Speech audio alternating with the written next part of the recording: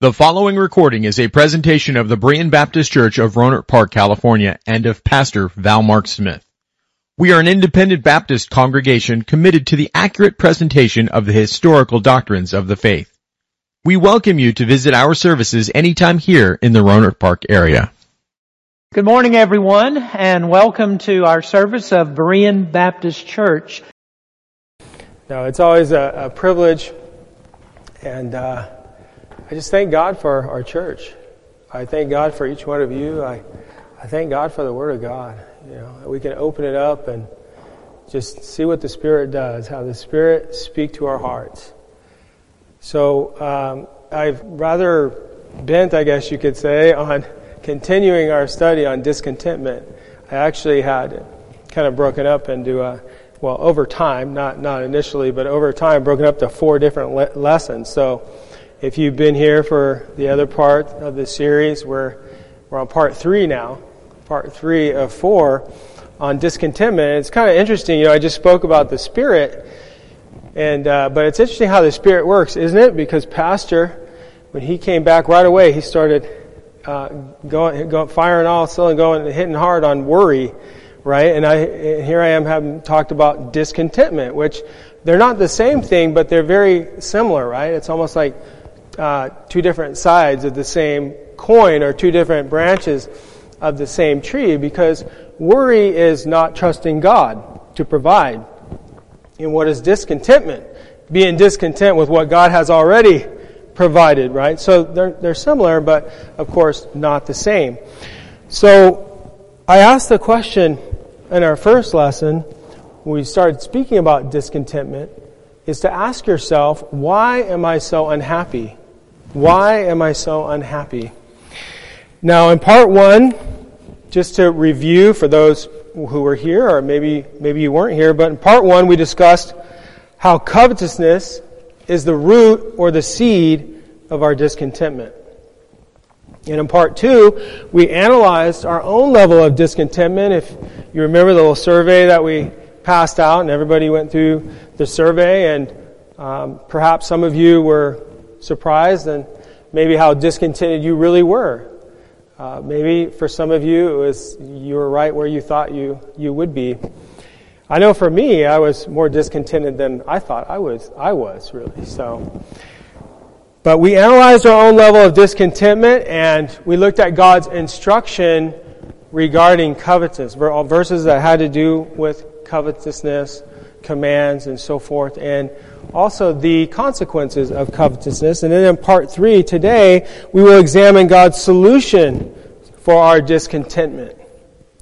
God's solution for our discontentment. Now, if you don't mind, let's stretch out a little bit and stand if you can, and open your Bibles to 1 Timothy chapter 6. 1 Timothy chapter 6, it's going to be our text verse again. 1 Timothy 6, verses 5 through 10. 1 Timothy 6, verses 5 through 10. The Bible says, "Perverse disputings of men, of corrupt minds, and destitute of the truth, supposing or stating that gain is godliness. From such withdraw thyself. But godliness with contentment is great gain. For we brought nothing into this world, and it is certain we can carry nothing out. And having food and raiment, let us be therewith content. But they that will be rich fall into temptation and a snare, and into many foolish and hurtful lusts, which drown men in destruction and perdition. For the love of money is the root of all evil." The love of money is the root of all kinds of evils. We'll talk about that a little bit today, and of course the evils that were perhaps mentioned in verse 9 there. "Which while some coveted after, they have erred from the faith, and pierced themselves through with many sorrows." You may be seated. We've been laboring through a working definition of contentment. I brought it up last time, and as 2 Timothy 2:15 tells us that through the assistance of the Holy Spirit, we would be able to rightly divide or discern God's Word, the Word of truth. Amen? Our definition of contentment is this. Contentment is realizing that God has already provided everything that we need to glorify and enjoy Him now and forever. We said that it is our purpose, our privilege, our blessing, and our responsibility to enjoy God and glorify Him in and through our life. Last study we finished in 1 Timothy 6:5, where we talked about how, contrary to what the prosperity gospel false preachers proclaim, gain is not godliness, and godliness is not gain. At least it's not material gain. Amen? The love of money, the Bible points out rather prominently, is a routine characteristic, if you will, of false teachers. 1 Timothy 5:2 and 2 Peter 2:3. This is a common characteristic of false teachers, their lust for money and their love of money. God provides us with the formula for contentment. God is so good. God knows the heart of man. And God knows our proclivity to be discontent, to become discontent, disenfranchised, to gripe and complain. Do you ever do that? I never do that. God provides us with a formula for contentment, the how to be content. Verse 6. But godliness with contentment is great gain, great riches. These are the riches the Bible tells us we're to pursue. And we'll come back to this because there's a lot to be said here in verse 6. I do want to cover the rest of these verses that we didn't quite get to finish up last time in regards to covetousness, right? And we said before, again, what is discontentment? It's covetousness. For verse 7, for we brought nothing into this world, and it is certain we can carry nothing out. We're to have an eternal perspective. Our previous pastor, Pastor Cregan, used to say, you can't take a U-Haul with you when you die. I remember him saying that time and time again. In Job 1:21 we read, and said, naked came I out of my mother's womb, and naked shall I return thither. The Lord gave, and the Lord hath taken away. Blessed be the name of the Lord. In other words, Job was praising the Lord, whether God gave or whether God took away. Job said, praise the Lord. Amen? That's how we should be. Praise God. Praise God for what we have. Praise God for what we don't have. Praise God. Furthermore, for a Christian, the consideration that we brought nothing into this world but sin, and when we leave it, we'll leave with all the riches of heaven, should provoke and stir our hearts to a great amount of thankfulness and gratitude to God. Continuing in 1 Timothy 6:8, the Bible says, and having food and raiment, and that word raiment there means covering, and most commentators agree that it's not just speaking of clothing, but it's also speaking of shelter, which makes sense because you cannot survive very long without food, clothing, and shelter. But basically the necessities of life. The Bible says, and having food and raiment, let us be therewith content with our temporal possessions. God says the necessities of life are all we need materially to be content. In other words, our happiness and comfort does not depend upon us having a great deal of material wealth.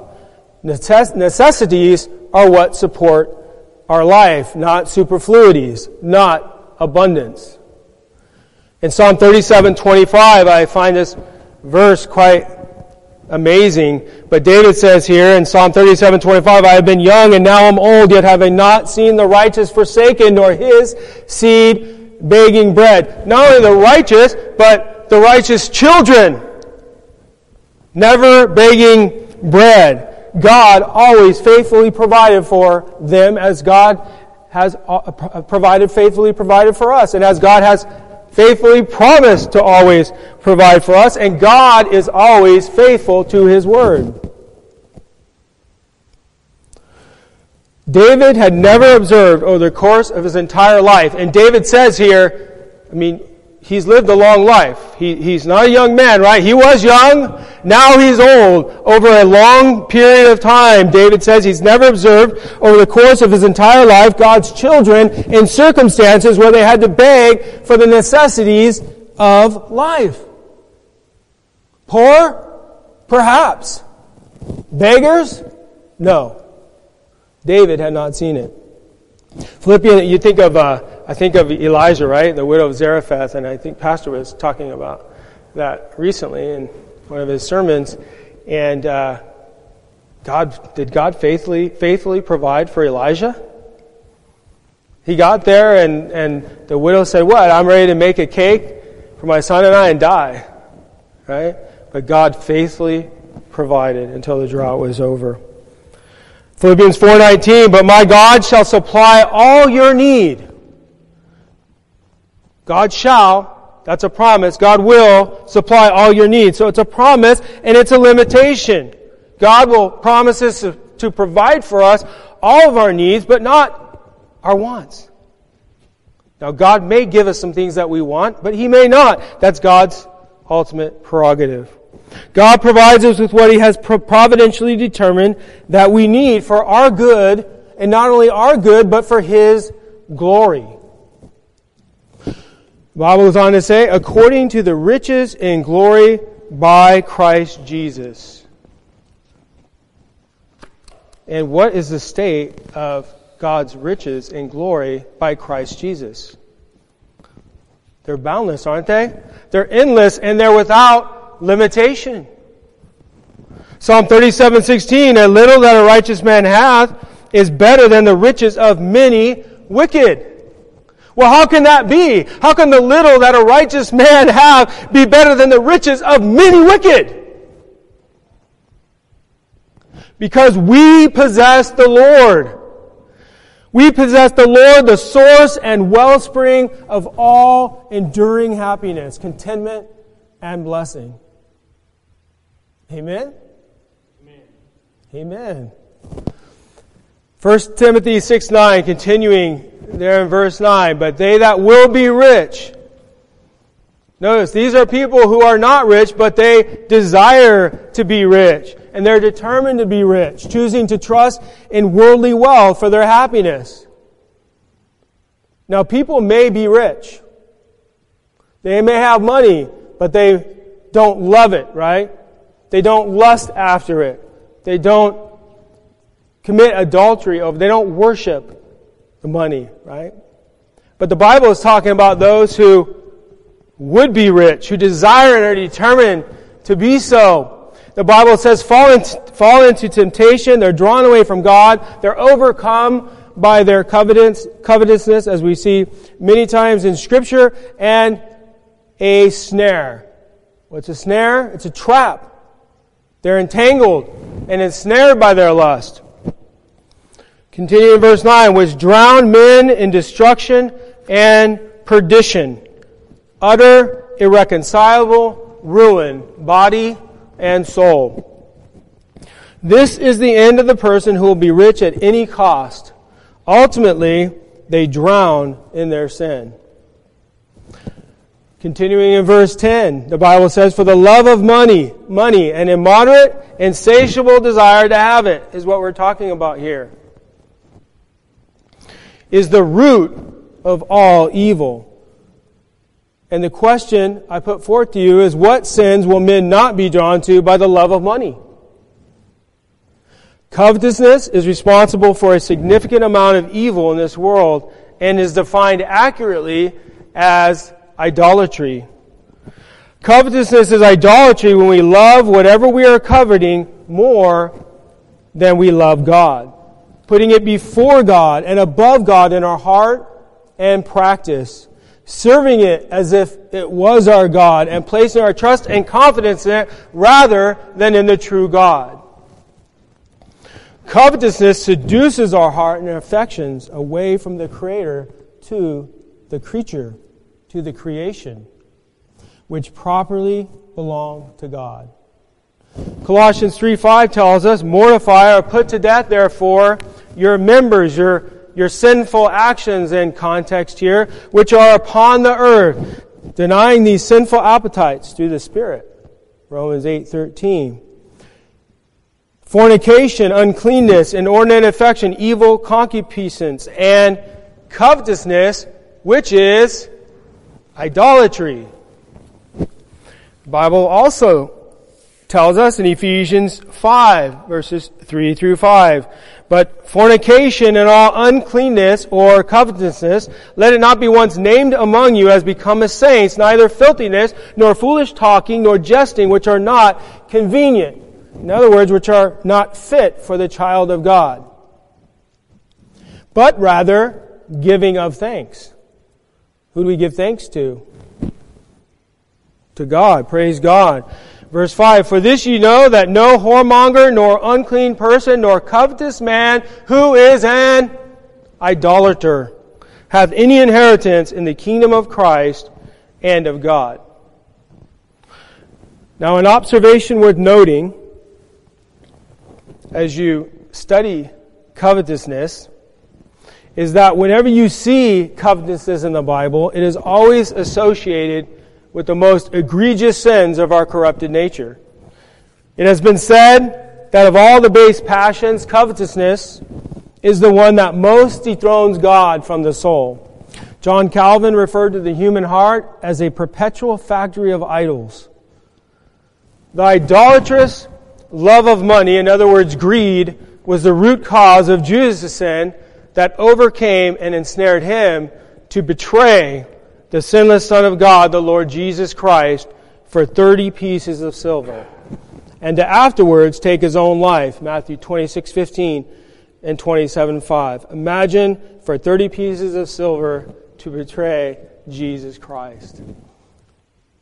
That is the power of the lust of covetousness, of the lust of greed, and the lust of idolatry.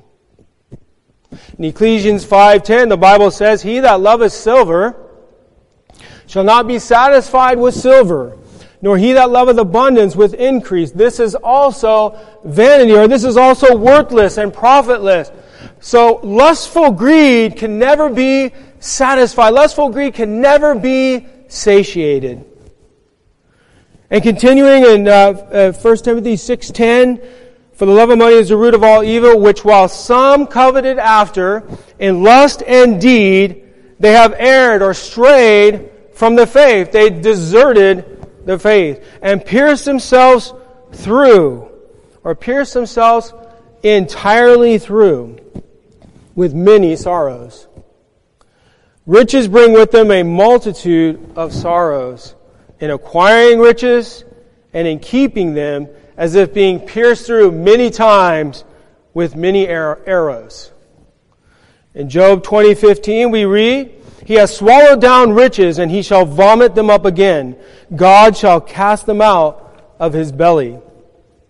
Some of these verses that Scripture that he's talking about, Pastor was covering today, I thought that was great, right? There's the Spirit working. Matthew 6:19 through 24, lay not up for yourself treasures upon the earth, where moth and rust doth corrupt, and where thieves break through and steal, but lay up for yourself treasures in heaven, or heavenly rewards, where neither moth nor rust doth corrupt, and where thieves do not break through nor steal. For where your treasure is, there will your heart be also. We're to place our heart and life safely in the hands of our loving Heavenly Father, the source of true, sustaining happiness, treasuring heavenly, spiritual, eternal things, using everything God gives us for His glory. Or will we pour our heart and life into temporal, short-sighted, and short-lived earthly things that cannot satisfy and that can be corrupted and stolen from us? Continuing in Matthew 6:19 through 24, in that passage, verse 22, the light of the body is the eye. If therefore thine eye be single, the whole body shall be full of light. But if thine eye be evil, thy whole body shall be full of darkness. If therefore the light that is in thee be darkness, how great is that darkness? No man can serve two masters, for either he will hate the one and love the other, or else he will hold to the one and despise the other. Ye cannot serve God and mammon. God says here that you cannot serve the riches of this world and God. So seductive and deceitful are riches in stealing our heart away from God. The Lord says it's not possible to serve Him while simultaneously living for wealth.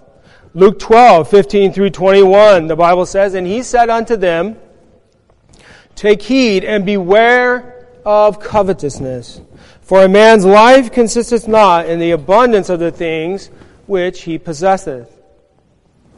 A person's life cannot be prolonged by the increase of their possessions, nor sickness, disease, or death averted or avoided, nor do possessions produce lasting happiness and contentment. Verse 16, And he spake a parable unto them, saying, The ground of a certain rich man brought forth plentifully. And he thought within himself, saying, What shall I do, because I have no room where to bestow my fruits? And he said, This will I do. I will pull down my barns and build greater, and there will I bestow all my fruits and my goods. And I will say to my soul, Soul, thou hast much goods laid up for many years. Take thine ease, eat, drink, and be merry. But God said unto him, Thou fool, this night thy soul shall be required of thee. Then whose shall those things be which thou hast provided? So is he that layeth up treasure for himself and is not rich towards God. The Believer's Bible Commentary appropriately states, The greatest riches a person can have lie in possessing Him who promises, I will never leave thee nor forsake thee. Hebrews 13:5. Turning our attention back to 1 Timothy 6:6, as I said we would. This verse in particular may be the most profound verse in the Bible, especially when considering our own contentment. In 1 Timothy 6:6, the Bible says, But, or in contradistinction to material gain, being godliness, that is, holiness, piety with contentment, with self-satisfaction or sufficiency is great or exceedingly great gain. And what is gain? Profit and advantage to the immaterial man, spiritually, mentally, emotionally, in every sense. Godliness is not religion, a religious experience or performing religious duty, but rather starts with a genuine union with God that begins with the reception of the true gospel of Jesus Christ. At salvation, a Christian receives positional justification and sanctification imputed to them by the Lord Jesus Christ. Therefore, the Christian is made holy by God at salvation. However, for the Christian, salvation is just the beginning of the Christian life. The Christian is to progressively grow in their sanctification. Said another way, the Christian is to pursue godliness, or as Philippians 2:12 states, to work out their salvation.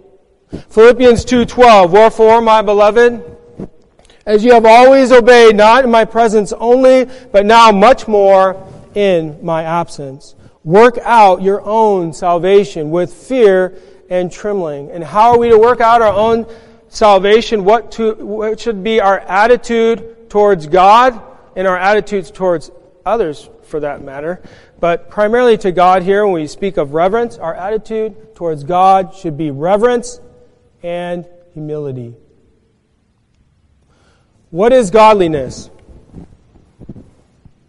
I'm sure if I were to ask several of you what you thought godliness was, you'd probably all give me a slightly different variation of what godliness is to you. What is godliness? Godliness is reverence and love for God, which manifests itself by obedience to the Lord and submission to His will in our worship, in our service, and in our conduct. Those who are godly not only possess the fruit of the Spirit, Galatians 5:22-23, as every person does who possesses Christ, receiving the fruit of the Spirit as a collective whole. But they determine to go further, continually yielding themselves to the Spirit of God. The godly are faithful to cultivate and diligently put to use the fruit of the Spirit in their life. Love, joy, peace, long-suffering, which is patience, gentleness, which is kindness, goodness, charity, beneficence, faith, meekness, which is humility, and temperance, self-control. The Holy Spirit produces one kind of fruit, Christ-likeness, and nothing could be godlier than possessing Christ-likeness. Amen? Galatians 5:16 through 17. This I say then, walk in the Spirit, and ye shall not fulfill the lust of the flesh. For the flesh lusteth against the Spirit, and the Spirit against the flesh. And these are contrary, or these are adversaries, the one to the other. So that you cannot do the things that you would, the evil things that you would otherwise do without the restraint of the Holy Spirit, without the power of the Holy Spirit. Galatians 5:22-25 through 25. But the fruit of the Spirit is love, joy, peace, long-suffering, gentleness, goodness, faith, meekness, temperance. Against such there is no law, and they that are Christ have crucified the flesh with the affections and lusts. The Bible goes on to say in verse 25, if we live in the Spirit, every Christian is indwelled by the Holy Spirit and lives in the Spirit. The Bible goes on to say, let us also walk in the Spirit. But not every Christian is filled with the Spirit. Not every Christian is submitted and yielded to the Spirit of God. And this is what Galatians tells us here. When it says, when it commands, so to speak, be filled with the Spirit. The indwelling Holy Spirit within the believer causes the inward man to thrive through the graces of the fruit of the Spirit as we exercise them in our daily lives. This is godliness in action. The graces of God are true, satisfying, sufficient, limitless, and unsearchable. Alexander Maclaren said, quote, the man who lives to God truly lives. Godliness fosters and nourishes contentment. Contentment is a natural byproduct of godliness. Therefore, contentment always accompanies godliness and is a considerable part of the gain of godliness. Though we must consciously choose to be content when we pursue godliness in our life, it is easier for us to be content because we are already surrendered to and trusting in the right source of true contentment and happiness, God Himself. Godliness is the cause and contentment is the effect. Contentment means self-satisfied or self-sufficient. MacArthur says the Stoic philosophers used the Greek word for contentment, self-sufficiency, to describe a person who was unflappable and unmoved by external circumstances. The idea is not a self-sufficiency, but a God-dependent self-sufficiency that is dependent upon the abundant resources of the grace of God to be content. Self-sufficiency in its strictest sense is an attribute that only belongs to God, who is El Shaddai, God all-sufficient and self-sufficient. God is enough. In short, God is enough. And I brought there's a song, the Clark family, I don't know if any of you have heard it, it's called Big Enough. It's a simple song, but I brought some lyrics to read to you from the song. And because I like the song. I like the song because it conveys a simple truth that is so important for us to always have in mind. So the title of the song, Big Enough. There are days when the shadows of doubt make me feel small. I declare that I don't stand in my strength at all. Because I won't live a day you didn't plan. Every single moment is in your hands. Even if the whole world shakes, you're the rock on which I stand. In the chorus, so when it seems it can't be done, I know God is big enough. I can run the race I'm called to run because I know God is big enough. He'll finish everything He starts. He'll meet us right here where we are. And I can feel faith rising up because I know God is big enough. I'll just read to you a few more lines. It says, bigger than the fear that surrounds me, bigger than the chains that have bound me, bigger than the story my past could tell. And some of us have pretty long stories, don't we? Not good stories, but long stories. Bigger than the weight of tomorrow, bigger than the hurt and the sorrow, bigger than the lies I've told myself. So that's a song, which I believe is scripturally grounded. What does the Bible say regarding the sufficiency of God? 2 Corinthians 3:5. 2 Corinthians 3:5. Not that we are sufficient of ourselves to think anything as of ourselves. We do not ascribe anything to ourselves, especially of a spiritual nature. The Bible says, but our sufficiency is of God. Again, in 2 Corinthians 9:8, and God is able to make all grace abound. And that word abound means superabound toward you. And God is able to make all grace superabound toward you, that ye always having all sufficiency through the Lord in all things may superabound to every good work. God provides for us all our needs, temporal and spiritual blessings, so that we superabound for His purposes. Not only does the Lord satisfy our needs through His gracious provision for us, but He also equips, enables, and empowers us to minister to others, especially the saints of God. Especially the saints of God in this church. All genuinely godly people have learned to be content in whatsoever state they are in, being thankful for what they have. They submit quietly and rest contently in the will of God without complaining or becoming depressed, worrisome, or anxious, and patiently and cheerfully bear every adverse providence. They are content with what God gives them, well knowing that this is what is best for them. Whatever God gives us is what is best for us. We are to endeavor after godliness with contentment. This is real gain. This is real riches and is the key to lifelong happiness. Philippians 4, verses 11 through 13. Not that I speak in respect of want, Paul said, for I have learned in whatsoever state I am therewith to be content. I know both how to be abased. Paul says, I know how to be humbled, I know how to be brought low and treated with contempt, and I know how to abound, I know how to excel. Everywhere and in all things, in all circumstances of life, I am instructed both to be full and to be hungry, both to abound and to suffer need. I can do all things through Christ, which strengtheneth me. Paul received internal strength from Christ to bear adversity, sorrows, afflictions, and distresses, as well as be able to handle prosperity in a way that glorified Christ.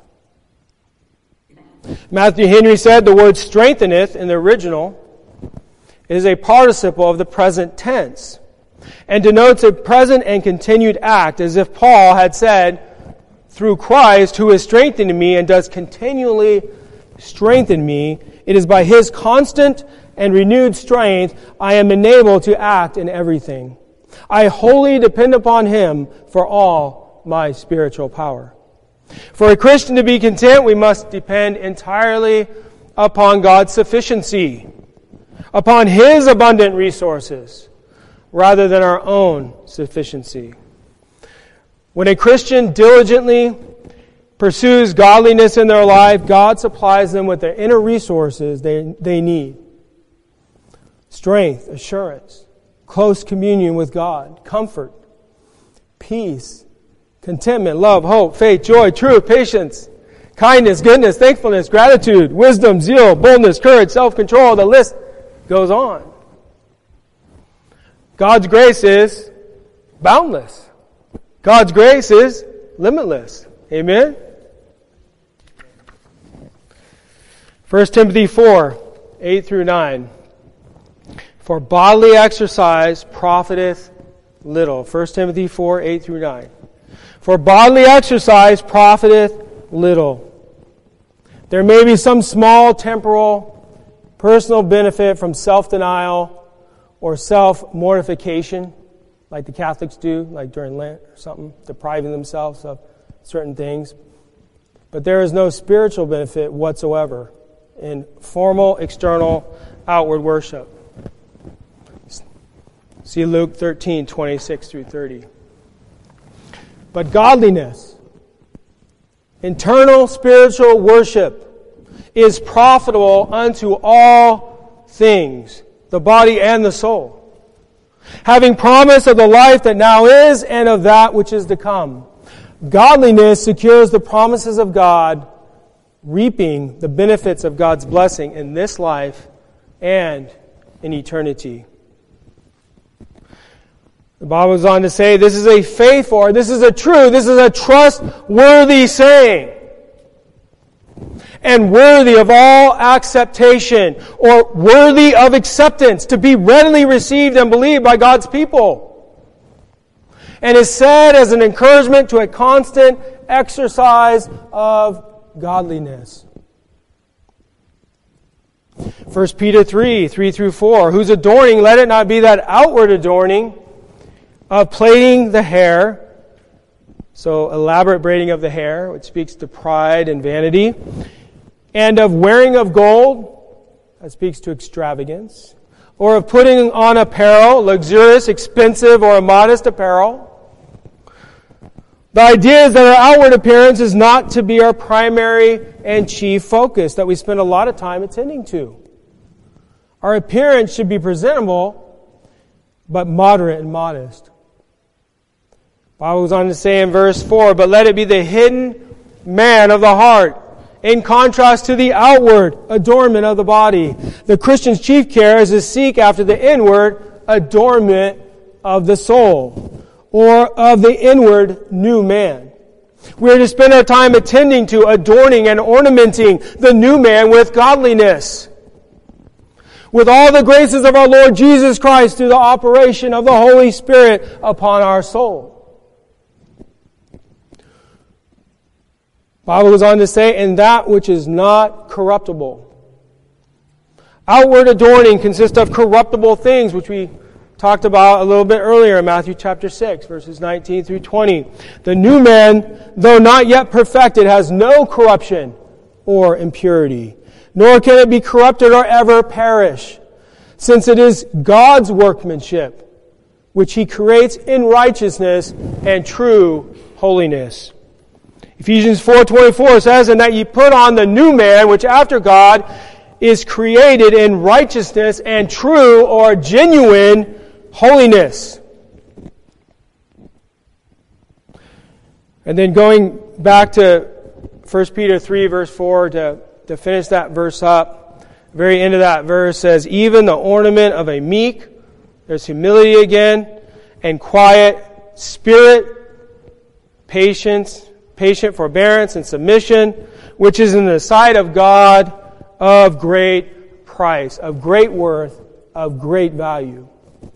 A Christian who humbly, a Christian who patiently, without murmuring or complaining, submits himself to God, is very precious to God and extremely beneficial to others. A contented Christian indeed. Just in closing here, I see all your eyes getting heavy. Just in closing here, lastly, with Psalm 37:4. Psalm 37:4, the Bible says, delight thyself also in the Lord, or take great pleasure in the Lord, and He shall give thee the desires of thine heart. And of course, your desires, if you're taking pleasure in the Lord, your desires will be in line with the Lord's desires. Amen? All right. Let's pray. Father, we just thank You for the Word of God. We just trust that Your Spirit will has done its work and will continue to do its work in our heart. We just pray that you'd strengthen us and build us up in the faith. We pray that you would have added to our godliness today through your Spirit, that you would grow us more into Christ's image for your glory, Lord. We desire to glorify you in our lives, and we just pray that you would help us to depend upon you, not only that we would not worry, but that we would depend upon you for all our sufficiency, that we would be worry-free and we would be contented people. It seems to me like nothing would be more unattractive to an unbeliever than a discontented Christian. Help us to be joyful in the things of God, to the praise and glory of your name. In Jesus' name, amen. Thank you for listening to this presentation of the Berean Baptist Church of Rohnert Park, California. If you would like further information about our church, please feel free to call us at area code 707-584-7275 or write to us at Berean Baptist Church, 6298 Country Club Drive, Rohnert Park, California, 94928.